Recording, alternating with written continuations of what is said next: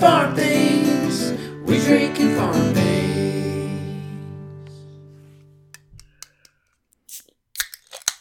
Hey, Sam. Oh, hey, Bev. What you drinking over there?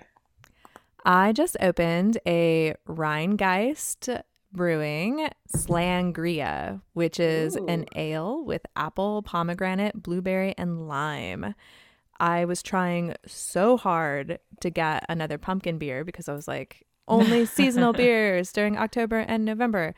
And for some reason, they seem to be in short supply in my area. But I saw this and it, because it had, well, it doesn't have cranberry in it. Never mind. I was thinking I was still seasonal because it had cranberry in it. Oh, well.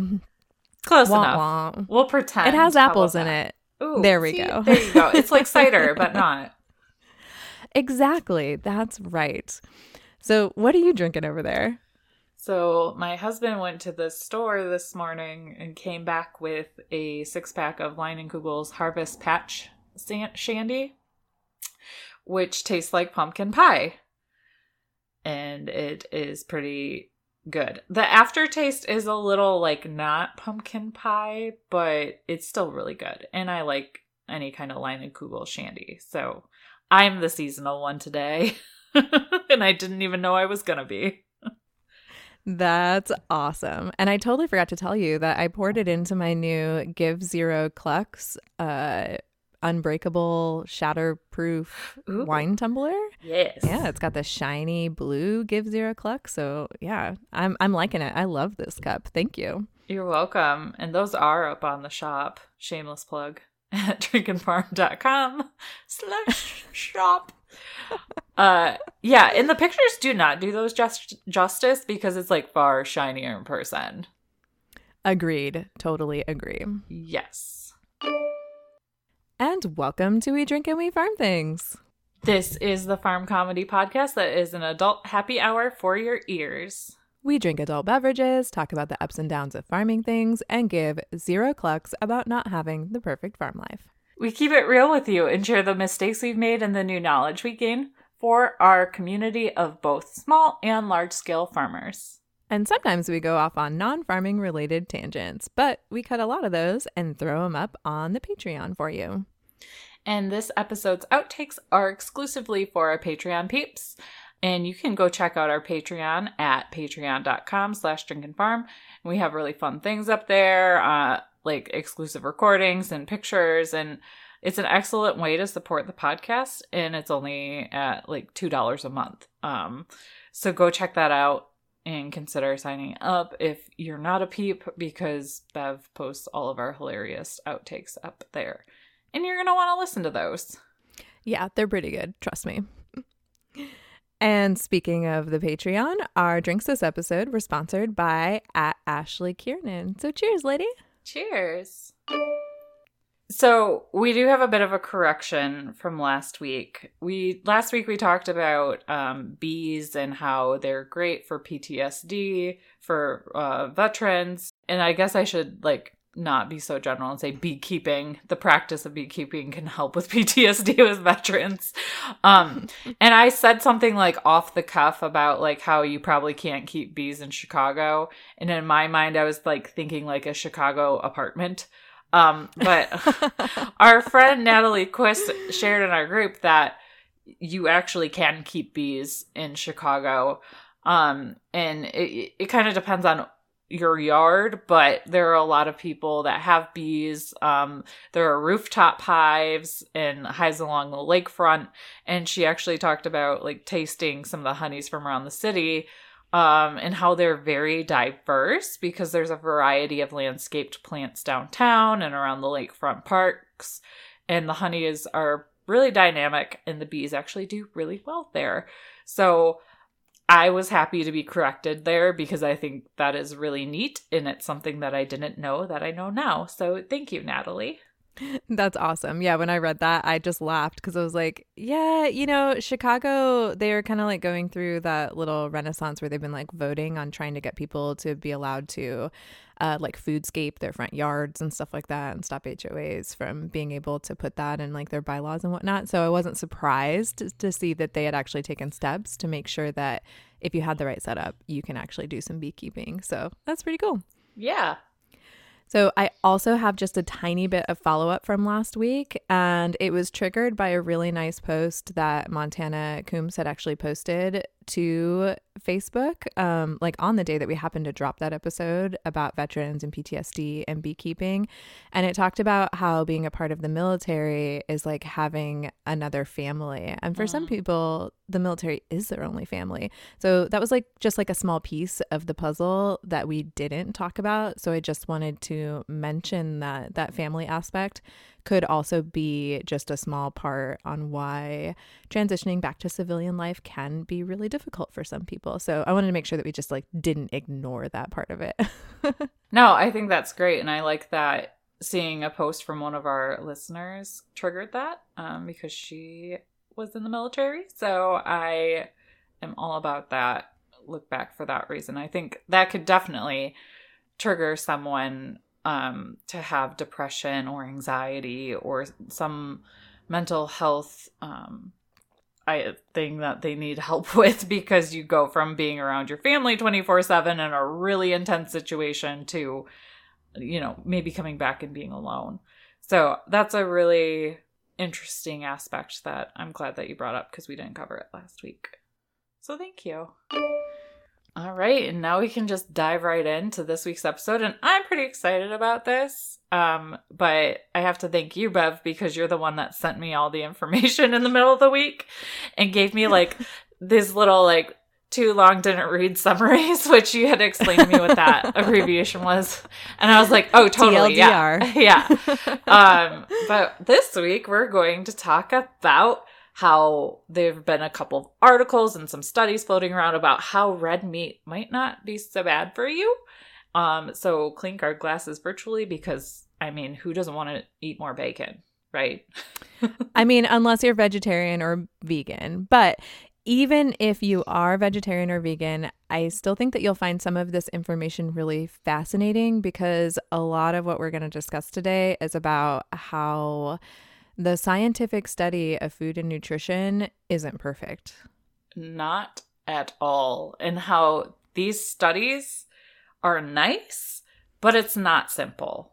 Not one bit. And it's complicated in a way that probably will just make you want to, like, go eat your feelings. At least that's kind of how that made me feel.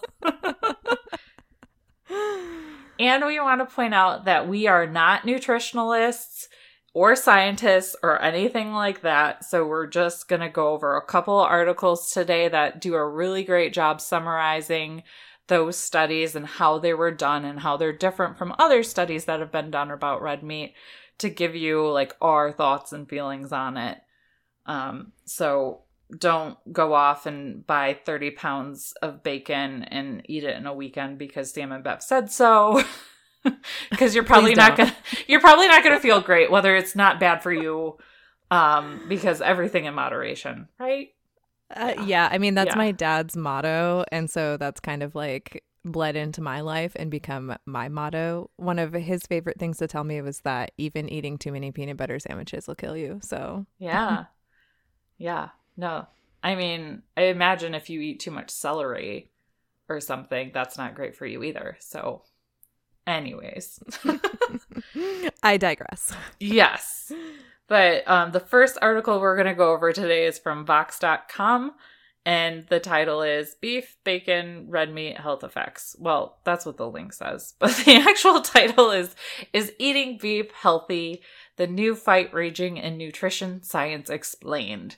Because, you can't throw around headlines like meat isn't so bad for you, especially red meat, without pissing off like several groups of people. Yeah, which is really interesting because I think that kind of points out that everybody has like an implicit bias about how they feel about the way that people eat. And I think that your natural inclination is to have an implicit bias towards whatever it is that you choose to do, because other people choosing to do something different is a direct attack on what you do, right? I mean, The if answer's you're no. on Twitter, yes.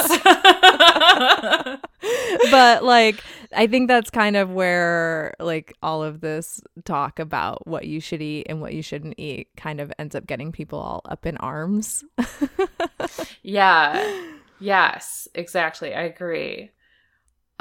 So for this new study, it was a group of 14 researchers who did a new series of studies that upends years of nutrition advice about meat.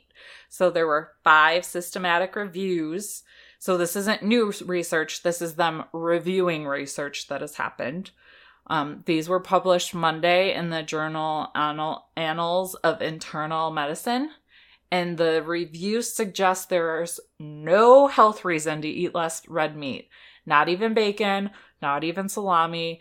And you've been told for years to cut back on it or completely ditch it. Which, life without bacon, to me, as a meat eater, just sounds horrible. Yeah, and if I'm being completely honest, which I will always try to be, I actually have cut down on our bacon consumption because of some of the studies about the link between like colon cancer and processed meats. You know, bacon is still like really fatty and whatnot, so you probably shouldn't eat it like all day, every day. Right. But I'm glad to know that like I'm not murdering my children by serving bacon for breakfast, because they really like it too. No. And we could spend a whole nother episode talking about fat and if fat's actually bad for you and what kind of fat's bad for you and in what quantity is fat bad for you, and get a bunch of different people fired up too. Right. But today we're just going to get like this one group fired up. Well, and I think that that's really important to point out too, because it's just like what you said at the beginning when we started, like it's just more complicated than that. It's not simple. Exactly. So this whole pioneering of pissing people off was led by Dalhousie University. I don't know if I said that right, but it was this guy. He's an epidemiologist. His name's Bradley Johnston. And along with the authors, they all hail from like 7 different countries. And they focused on the impact of red meat consumption on cancer, cardiovascular disease, and mortality, among other effects, as well as people's values and preferences regarding red meat.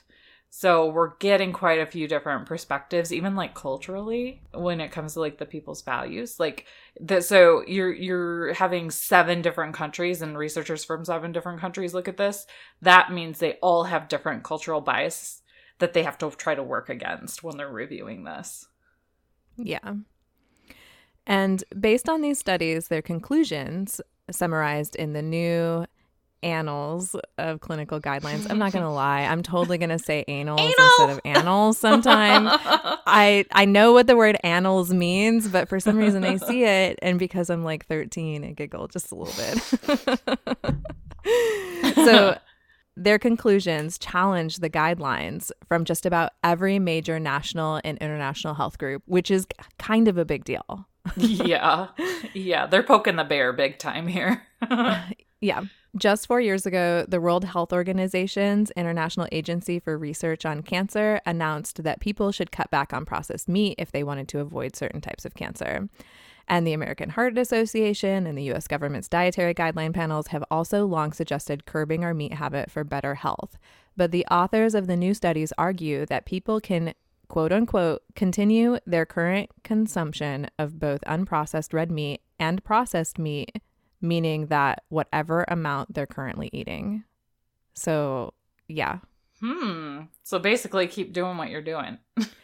Pretty much. I mean, so you are the only person that knows how you feel. So if your current eating habits make you feel good, then keep doing that. But if they don't, explore some alternatives.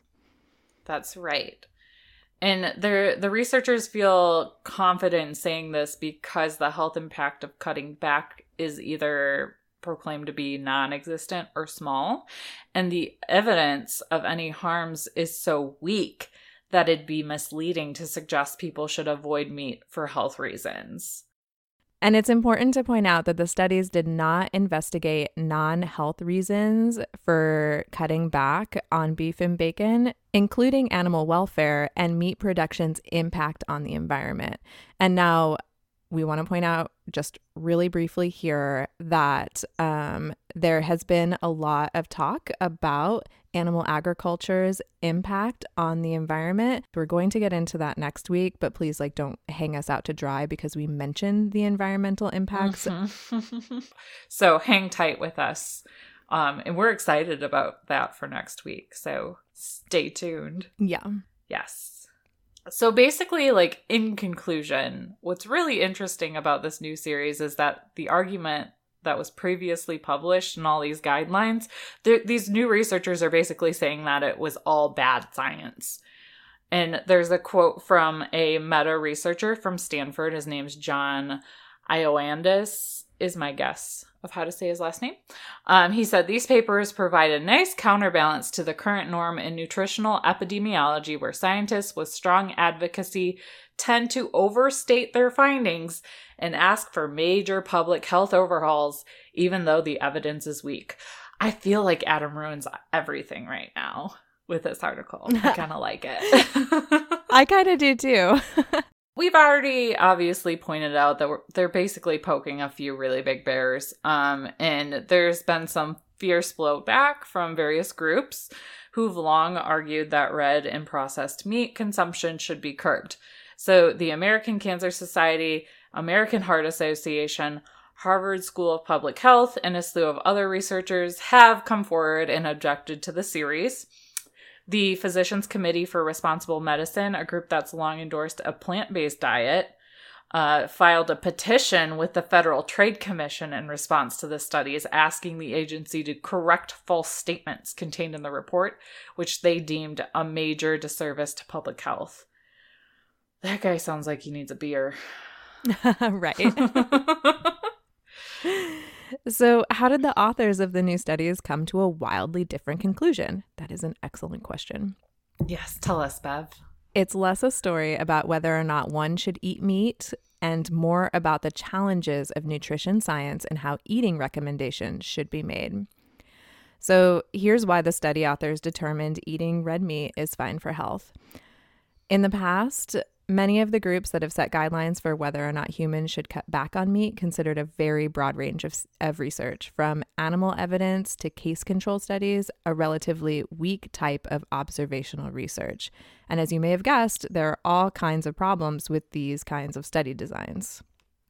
So some of the problems are models based on animal studies don't always bear out in humans. I mean, we're not animals. I mean, we kind of are, but we aren't. We're different kinds of animals. Yeah. A little more complex than most, I would think. Yeah, I would say so too. And case control studies are not the most reliable either because researchers tend to start with an endpoint. Like, for example, they start by studying somebody who already has cancer. And for each person with a disease, they find a match, which is considered the control, somebody that doesn't have the disease. And then they look backwards in time to try to determine if any patterns of exposure, in the case that we're specifically talking about, it's eating meat, differed in those with cancer compared to those who don't have cancer. Sounds super complicated. Right. Yeah, clear as mud. Right.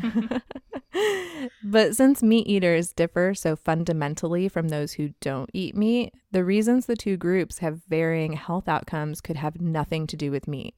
Researchers try to control for these confounding factors, but they can't capture them all. And when I read that, that totally made sense to me. Like, a lot of the people that I know that are vegans or are vegetarians, they also tend to, and I'm generalizing here, so I'm not saying that this is everybody, but they tend to also exercise really well. They spend a lot of time in nature, so they're very conscientious about their mental health. A lot of them that I know don't necessarily work crazy, stressful jobs. Like, there are just things that are different in their lives. And I mean, that could just be with my, narrow group of friends. But from what I've observed, I have seen just differences in people who don't eat meat and people that do. Yeah. And I'm sure that that translates to other things, and you can't put people in boxes. So, like, obviously that's not going to be everybody, but Right. So if we have some rageful, like, couch potato that has an extremely stressful job that's listening, we're not talking about you.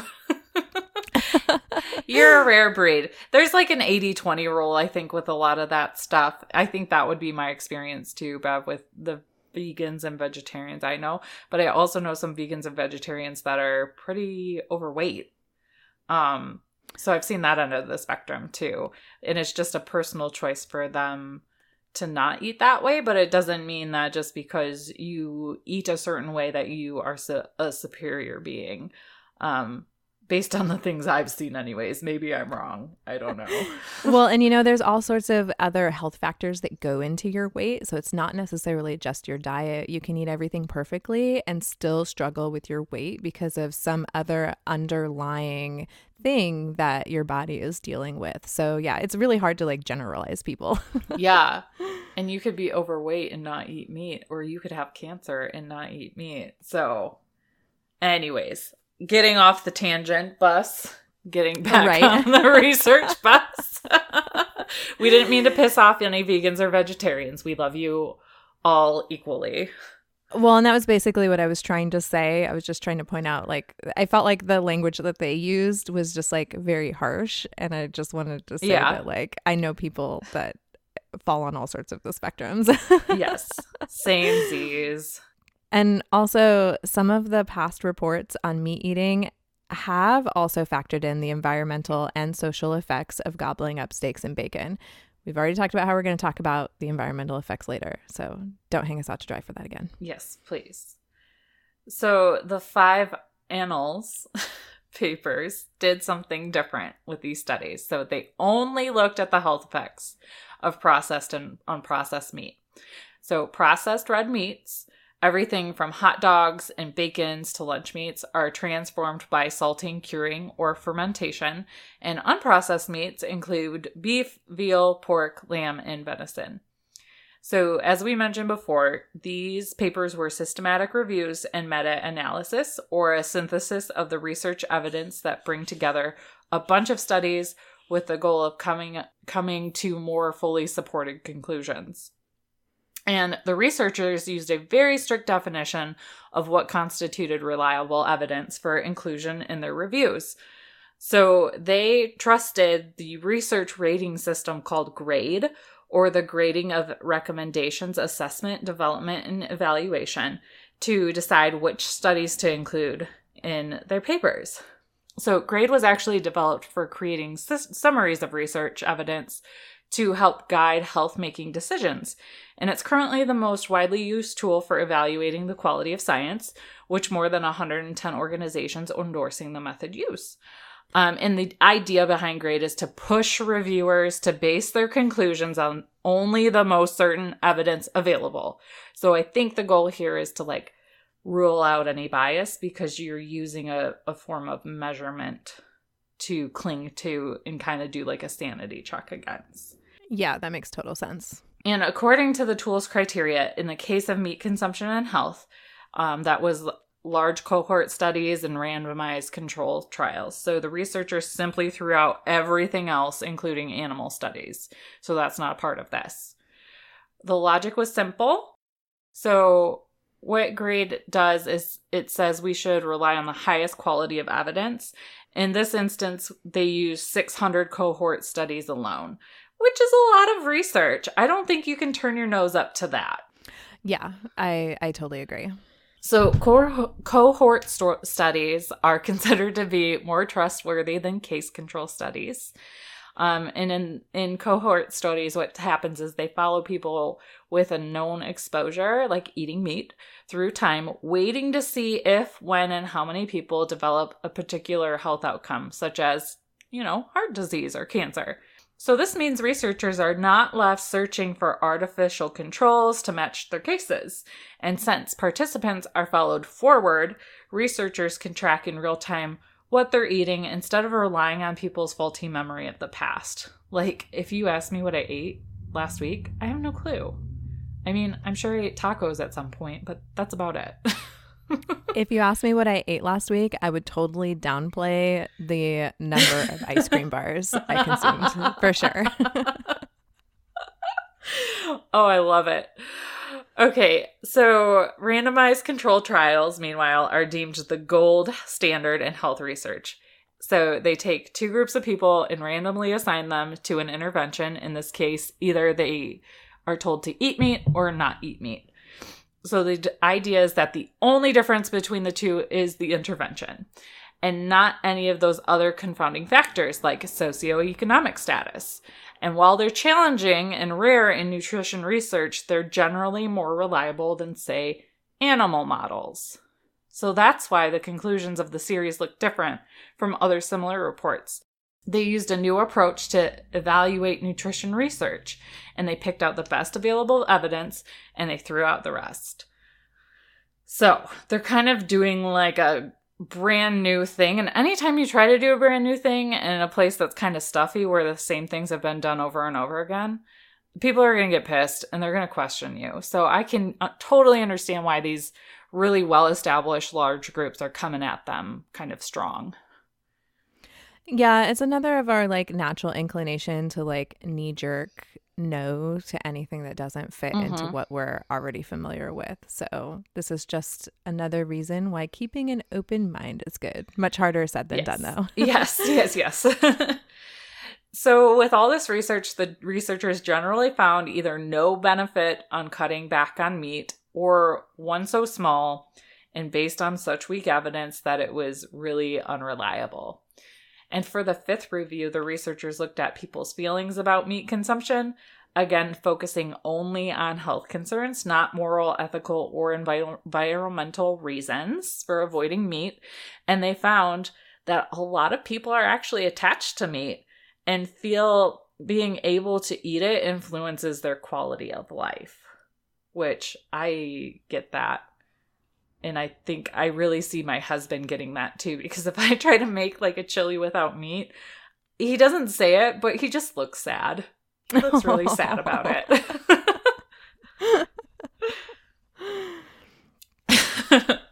I can't stop laughing about that. I'm sorry.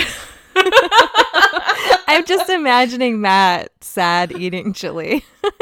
But he's grateful that he has it, and he's grateful that I took the time to make it, and he's got his like sour cream on it and maybe some cheese, but I mean, it doesn't taste the same. So I'll say I kind of run into the same thing around here. Like I've had Jared say to me a handful of times, like, hey, can we like unthaw some meat for dinner tonight? Because we don't eat a lot of meat around here. And some of it is because like I like the idea of buying meat locally, which obviously costs more money, and raising some meat, which is a lot of effort and time. And, you know, we haven't had a lot of time to do that this year. So I've really been cutting us back. And my husband's like, but eating meat for dinner just like really makes me feel full. Like I ate a real meal. And some of my vegetarian meals are more filling than others, but when I'm in a really big hurry, my vegetarian meals tend to be pasta and a sauce, which isn't very nutritionally dense. So like I understand that. Yeah, that's interesting. So I really liked in this article too how the author at the very end, or near the end I should say, kind of summarized the guideline recommendations that the researchers put forth. So he summarizes it like this. The panel suggests that adults continue current unprocessed red meat consumption. And similarly, the panel suggests adults continue current processed meat consumption. And then he goes on to say, in grade, there are 4 levels of evidence, which we started talking through earlier. But he boils it down to evidence that's rated down if it's deemed problematic for any reason, from imprecision to risk of being biased. In the case of red meat and disease, the researchers determined even the best evidence was low certainty. So the overall kind of feel of everything was that the researchers were just closer to saying we don't really know if red meat has health effects, which is kind of funny to me because it's uncomfortable in a way, because there's been so much pressure and so much quote unquote other research that people have just been saying, like, this is bad for you. This is bad for you. Don't do it. You're going to die. But it turns out that from this viewpoint, it's really a weak recommendation to say that it's bad for you. Well, and I think that one of the reasons why so much research has been done, particularly on red meat, is because, like, as human beings, we're looking for a reason why so many of our friends, family, and loved ones are ending up with different types of cancers. People want an answer. They want to know why it feels like more people are getting cancer now than they used to. And so, you know, they're looking for a culprit. And when the slightest indication that a culprit was found in the past, it kind of seems like they were erring on the side of caution, but not actually looking at all the data. I think that makes a lot of sense. And anytime you get a whiff of something, it's easy, especially when, like you're saying, it's like an emotional reaction. It's easy to kind of throw that at people and for them to consume it. Mm-hmm. Okay, so going back to the poking of the bears. While people like the tough-to-please meta-researcher John Ioannidis called the series very rigorous and unbiased, other people were not impressed. So the Harvard School of Public Health is known for being biased, I'll say, or maybe promoting a plant-based Mediterranean eating pattern. They issued a response to the series, essentially discrediting it for discounting all the evidence showing meat's links with poor health.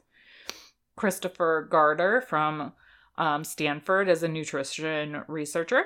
He called the study's grade approach inappropriate for nutrition, and he says he respects that they wanted to have clear-cut evidence, but it won't apply to lifestyle. Oh, what a party pooper. Right. Other guidelines consider observational epidemiology in addition to animal research and randomized trials. He added, if you do that and you're the World Health Organization, you say, based on the overall evidence from multidisciplines, this is our best advice. So this guy's basically saying, because it was so scoped down and kind of like tunnel vision to certain kinds of studies, they think that does a discredit to the research. Which, fair, from that guy's point of view. I can see where he's coming from. Do I agree with him? Not necessarily. Then there's concern over the series omission of meat's impact on climate, water, land, and pollution. And he said this is a missed opportunity because climate change and environmental degradation has serious effects on human health, and thus is important to consider when making recommendations on a diet. But to me, this sounds separate, because this is talking about meat's impact on climate, water, land, and pollution, not I'm going to eat this meat that I grew in the backyard by myself. Is it going to give me cancer? Those seem like two very different things for me. They are, but I think the reason why they tried to lump it together here is because they were saying meat's overall impact on health and like our air quality and our water quality and our quality of life are all parts of like what makes up an entire human being's health profile, I suppose.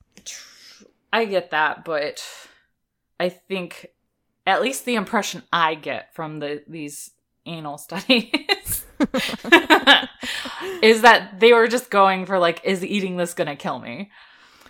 Yeah, that was kind of how they seemed to frame it, but they did use the term like health and overall health. So fair enough. You know, I mean, and it's totally not out of the it's not out of the realm of possibility that some researchers might be throwing, you know, like a straw man argument at this. Like, you know, they're only talking about your health and whether or not eating this certain thing is going to make you drop dead in a certain number of years. So somebody comes in and says, oh, well, what about all the water pollution? Like that's a straw man argument, because that's not what we're talking about. We're not talking about water pollution. We're talking about whether or not eating this bacon is going to give me colon cancer. Right. Just like I asked, you know, you might ask your kids to eat their broccoli and then they make up some random excuse that has nothing to do with eating the broccoli. Basically sounds like the same thing.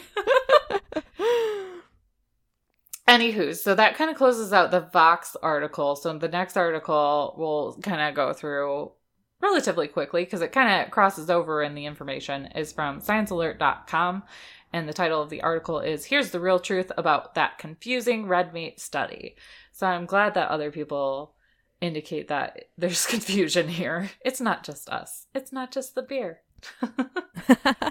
Well, I mean, so part of it is confusing because we're not scientists. So No. scientists are trying to do their best to communicate with the public. And farmers run into this problem all the time when they're talking about new things that they're doing or things that they're working on.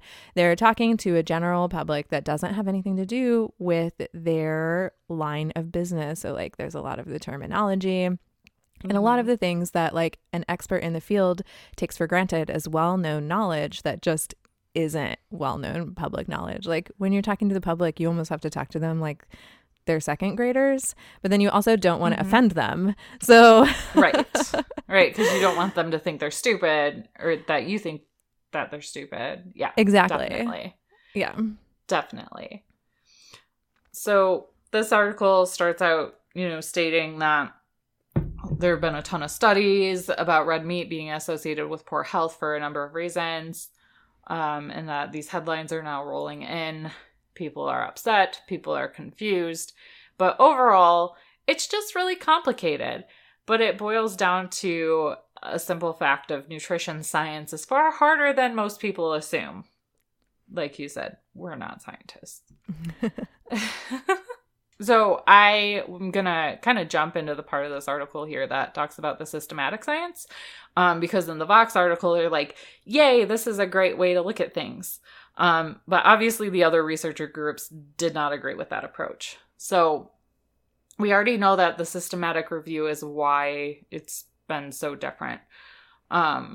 So apparently there are some problems with that. And the inherent problem is somewhat about interpretation. So we can do everything we want to, control our biases, which is what the researchers appear to have done here. But ultimately, reviews of research are always going to have some elements of bias in them.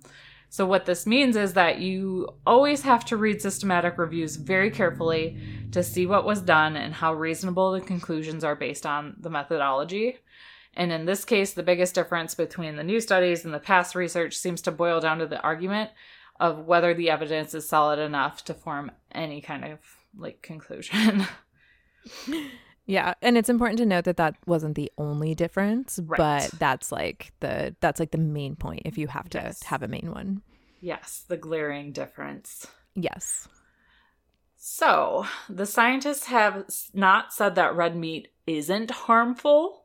What they've said is that the current level of evidence is not sufficient to make recommendations about red meat consumption. And previously, research has drawn different conclusions from essentially the same data. And remember, they are reviewing the same studies that other systematic reviews were looking at. So the main difference comes from the interpretation rather than the evidence itself. The new studies argue that since the evidence we have is relatively sparse, we can't tell people what to do based on that research. Previous studies have instead said that we have enough evidence to know that red meat, particularly if it's processed, probably causes harm. And since there are definitely alternatives that don't carry the same risks, we should tell people to switch to those because, better safe than sorry. And it's a very subtle point. No one is saying that red meat is definitely harmless, and they're certainly not saying that it's good for your health. So the argument really boils down to how confident we can be about what red meat is actually doing to us and our health. Not complicated at all. Big sigh. Big sigh. In conclusion, everybody wants a take home, right? We want something simple that we can all understand, and we want the question answered of, is red meat a horrible cancer-causing nightmare? Without too many long words or confusing qualifications. Everybody wants a slogan. They want something that can turn into a hashtag. Beef, it's what for dinner, Yeah. So here's this author's take on what the simple answer is. So nutrition science is fiendishly complicated, and we'll probably never know definitively whether red meat is good or bad for your health. There's actually no simple take-home message for this. There are certainly signals of risk that suggest that red meat probably contributes to things like cardiovascular disease and cancer, but these risks are likely to be quite small and in the scheme of things, not very meaningful to your life. And while there is some experimental evidence on the topic, it's basically impossible to run that kind of trial that would definitely prove that red meat was good or bad. Realistically, this would involve randomizing them, feeding no meat to thousands of people for decades, which is probably unethical and pretty impractical because that's extreme. Unless they're going to make me like a millionaire, I don't think so. I'm imagining people like all locked into these like glass rooms, like something out of oh my gosh, my mind just blanked on the name of the show. Well, shit, it'll come back to me someday. But it's totally like futuristic, like freaky science. Like I'm imagining cloning people like for the purpose of a study like this, and then like making it into a movie where like Scarlett Johansson escapes and finds love with one of the scientists. And yeah, there you go. Yeah. So aside from force them to eat a certain way so we can figure out if it's going to kill us or not, the real message from this study seems to be that a variety of eating patterns are probably fine for your health. And if you want to eat red meat, that is probably not that harmful to you. And if you want to cut it out entirely, you're probably justified to do so. So it's kind of like, I think what Bev said at the beginning, like, you know your body the best. What makes you feel optimal? Sounds like our husbands feel most optimal if they get meat at dinner. Me, I could go without sometimes, you know, but I do feel fuller longer if I do have meat for a meal. That is true. And one thing's for sure, anytime I eat any kind of Chinese food or stir fry, I'm hungry like an hour later, so I don't know what is up with that, but that is like the exception to the rule. It's mostly breaded. Oh, there we go. But anyways, so guys, really, if you want to eat red meat, eat it. Just probably don't binge on it and kind of spice up the variety in your diet. And we'll kind of keep an eye on this too to see if more stuff starts coming out. And maybe we'll have to do some follow up on it. But I think this is interesting too because we have all that talk of like the fake meat or meatless meat. And now like Burger King has like a plant-based burger that's supposed to taste like real meat. So I think with all this like fake meat or lab-grown meat, like maybe that's why some people are so pissed off. Because you always have to ask yourself too, who's funding the research? Yeah, because who's funding the research really does matter. Oh, yeah. I don't like to fall too far deep down conspiracy theory rabbit holes. I do. I try not to because my brain will ruminate on it and it's not good for my mental health. But like, so it kind of brings me back to like, you know, the way that business used to be run. Like, have you ever read The Jungle? Like that was required reading in like everybody's high school or junior high or something. Yeah. And like you hear about like the awful things that have happened within our industries. And I'm not talking about the meat industry specifically, but all industries. They're looking out for their own best interest. And when they are the ones that hire the scientists full time and pay the benefits and whatnot, like scientists are supposed to not have bias, but we're human beings. And that's really, really difficult. Yeah. So that's why it's important to have multiple studies, people from multiple different backgrounds, people working for several different organizations looking at it.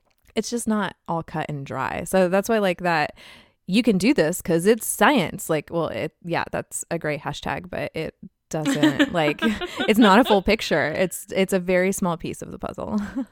Yes, agreed. All right, now it's We Can't Even corner. Yeah. Okay, so I kind of snuck a peek at yours and I'm like need you to tell me what's going on.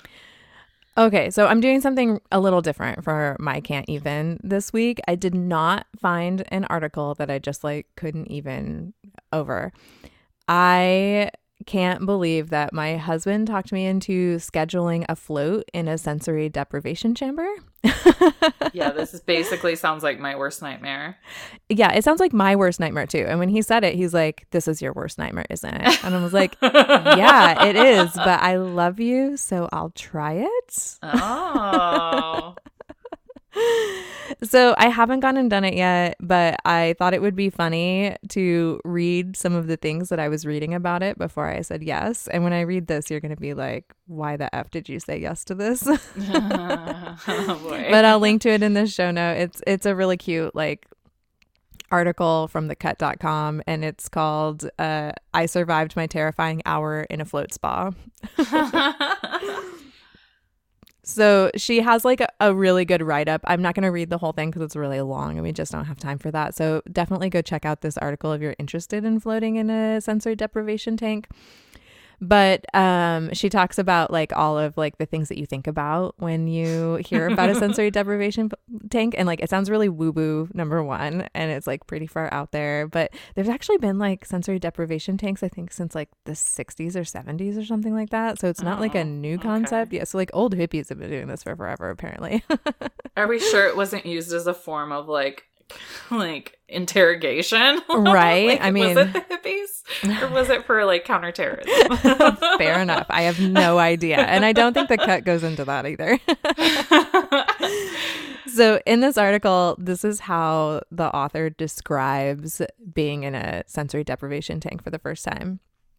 She said, "Lying in the darkness, I couldn't see anything. I couldn't hear anything, save for my own breathing and the drip of the tank's filter system. I adjusted my leg, flooding another cut with salt water, and suddenly all I could focus on was the intense burning spreading through my ankle as the salt water entered the wound. Is this sepsis, I thought? Will I get sepsis? What is sepsis even? Then a little bead of salt water rolled into my ear and I started to panic. My whisper guide had pointed out some vinegar that I was supposed to put in my ears to flush out in case salt water got into them. And I hadn't asked what would happen if salt water did remain in my ear. So now I was having a flashback to some girl at camp when I was 10. She had gotten river water in her ears, and for whatever reason, it made her barf every day. They took her away to the infirmary. We never saw her again. Was I going to die barfing? And is this what it would have felt like to be on the Titanic?" I started thinking about how many thoughts my brain was able to form in mere seconds. A voice from somewhere else in my brain started commenting on those thoughts and judging me for not being able to stop thinking them, thereby forming more very loud thoughts. I couldn't figure out how many minutes or hours I'd been in the tank, and that's when I realized that there was no panic button in here and everything became a jumble of death, barf, panic, sepsis, what is sepsis thoughts. Somewhere from the depths of my consciousness, a voice rolled forth like Simba's father parting the clouds on the Lion King. And like that voice basically said, "You got this. You can do it. You're stronger than that." So she ended up getting over it. And she figured out how to find peace and calm in a situation that felt very much like dying. And her takeaways were, like, as a way to survive this, is to recite the benefits of the experience like a mantra. Relaxation, rejuvenation, hallucinations, smooth skin. Hallucinations is a benefit? Okay. Relaxation. I already said all of that. While reciting, make the voice in your head slow down like an unwinding tape reel. That does sound more relaxing. Yeah. Sing yourself a song from your favorite album. Unfortunately, the only song I could sing in totality was the new Weeknd song, Can't Feel My Face, which was a little too on the nose. I had reached a stage where I literally couldn't feel my body or tell if my eyes were open or closed. I was angry at myself for being so cliche. And focus on those weird patterns that your eyes make when trying to adjust to darkness. While lying in the dark, I could see all these purple bursts of color. They felt like they were in my eyeball. Man, I was convinced I was watching my neural pathways work and that those neural pathways were connected to galaxies and we're all just one with the universe, really. Things got super deep.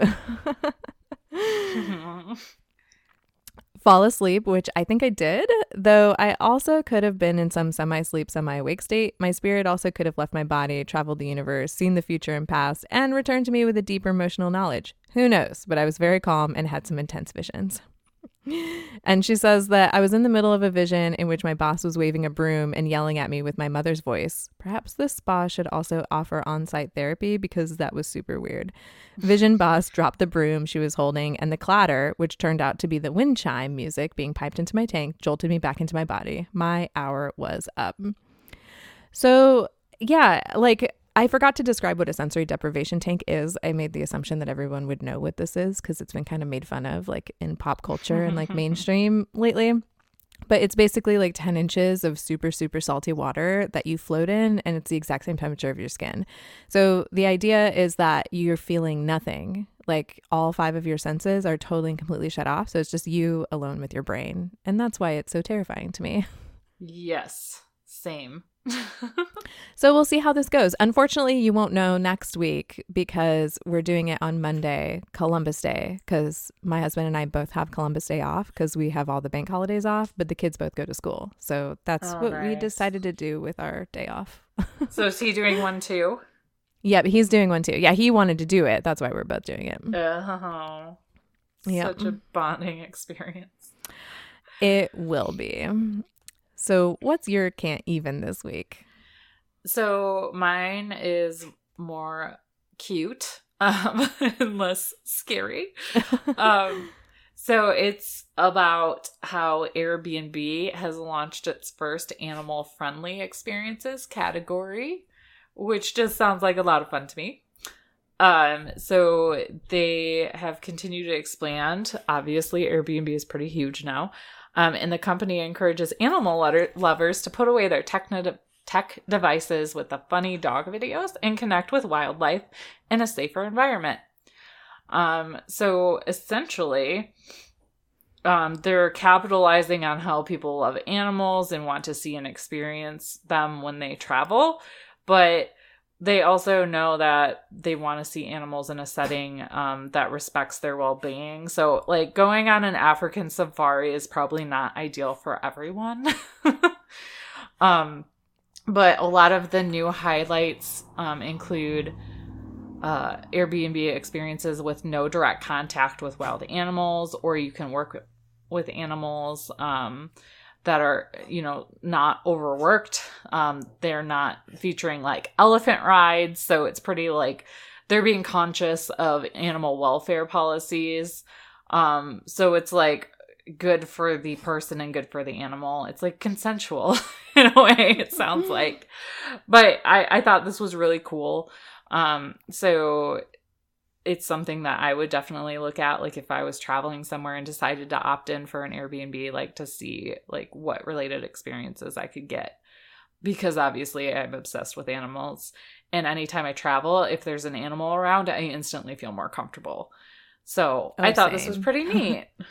That sounds super neat. Yeah. And I have great news. We have a farm story this week. What? Yeah, we have one. So we haven't had one in a little bit, which happens, but make sure you send those to us. You can send them to us at drinkinfarm@gmail.com or send them to us on instant message, like on Facebook or DM on Instagram. It's up to you guys. Just send them to us because we will read them as long as they're appropriate. Which appropriate to us is kind of subjective. So, I mean, just send it and we'll most likely read it. Yeah, probably. Hey, Sam and Bev. I wanted to first say how much I love listening to you guys. Oh, thanks. We moved to Pennsylvania almost a year ago where my husband's job relocated us, and we were able to purchase 8 acres of land and a beautiful house. We both grew up in Connecticut, my husband on 4 acres with livestock, and me in an apartment with no yard. We've always wanted land, so when the PA opportunity was on the table, we took it. So here I am, a city girl, as my husband calls me, taking care of 2 daughters and my normal mom duties with now land and 6 chickens and all the other nonsense that comes with owning property. I'm learning as we go and having a great time. Your podcast has definitely helped me feel more connected to like-minded people, and I love the Facebook group. So I just love that. Oh, me too. But it's not done. We have the story. So here we go. It was a rainy morning, and normally I leave the chickens in their run when it rains. Otherwise, they take refuge on the porch and shit everywhere. And I can agree, that happens here too. The rain stopped after lunch, so I went to let our chickens out to free range, and I needed to get them some fresh water. I let the chickens out, filled the water from the rain barrel, and then put my head in the nesting box to look for eggs, and this bird flew in the run and almost hit me in the head. I thought it was our asshole rooster. He's on my last nerve, but that's another story. Scared the crap out of me. Turns out it was this hawk. Oh my God. I saw this picture in the Facebook group. Yes. After many trips back and forth from the house and garage to put on gear or call my husband for a pep talk, I finally got it out by catching it with my husband's big fishing net and got it back out the run door. I don't know why I initially thought I was going to grab this bird with leather gloves and get it out. The talons and beak on this hawk were frightening, and I still can't believe I was that close to it. It was a crazy hour or so. Luckily, myself and all the chickens are safe. The rooster did his job calling all the hens to safety, and one of our Rhode Island Reds even attacked the hawk which I thought was pretty ballsy for a hen.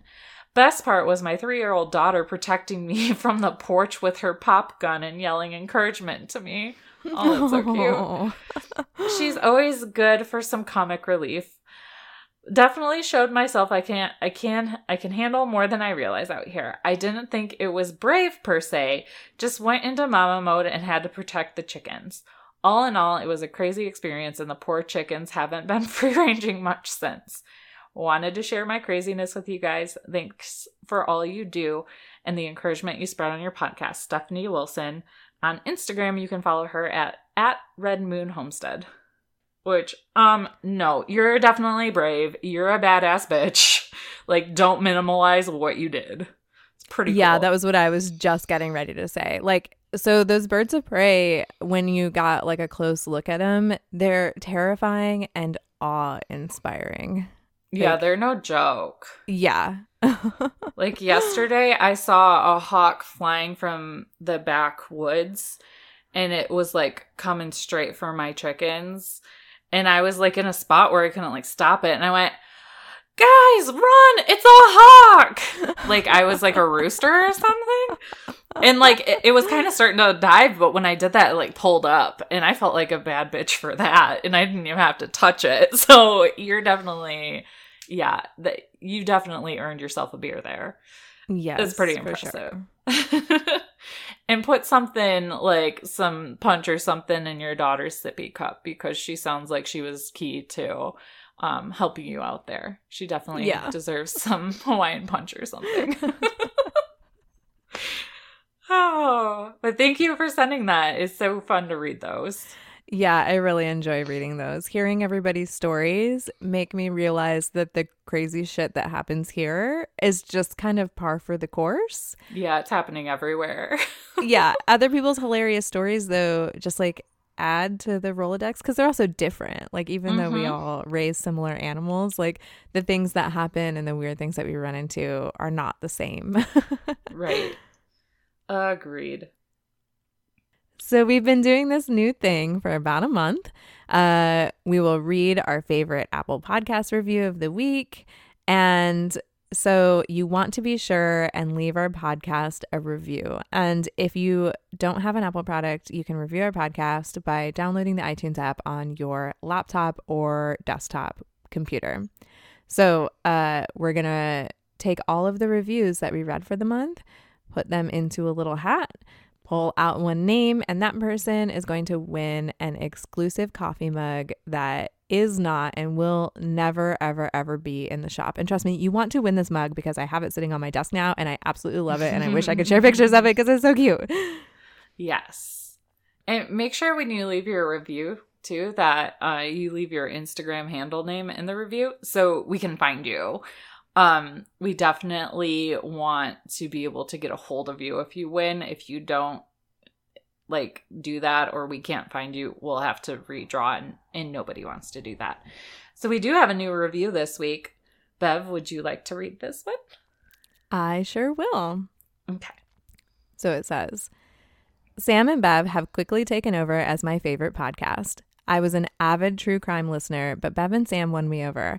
I'm not sure how I stumbled across the podcast, but I am new to this farm life, and they are so informative and encouraging. I listen every Friday and have slowly been catching up with the older episodes. Check them out if you want to learn something while also laughing a lot. And that was left by Steffi D1103 on Apple Podcasts. So thanks, Steffi. Yeah, that's awesome. I so love nice. that. Yeah. I mean, we love true crime too, so it sounds like a match made in heaven. So, just a few quick things before we sign off for the day. If you're not subscribed to us, or perhaps just double check that you've hit that subscribe button for us and make sure you're downloading the episodes when you listen. This helps more people like you find us. And it's a great way to support the podcast for free, and we very much appreciate it. Yeah. And do us a favor and share this episode over on Instagram in your stories and tag @DrinkandFarm, because we're going to send you a promo code that is just for that episode that'll give you a percentage off in our merch shop over at drinkandfarm.com/shop. And make sure you take a look at the show notes to find links to today's articles and a survey that will allow you to tell us how we're doing. And we also have links to our Facebook group and all of our merch shops, so you can go check that out.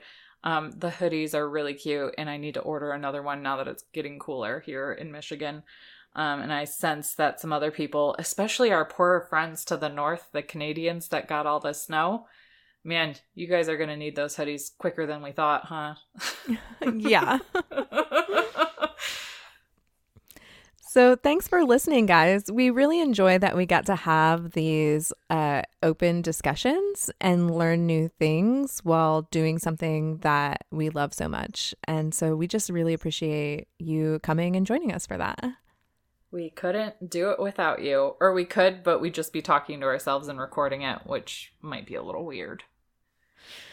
Yeah, that'd definitely be up there on the weird scale. Yeah. So drink, farm, and give zero clucks. Bye, guys. Bye. We drink things, we farm things, we drink and farm things.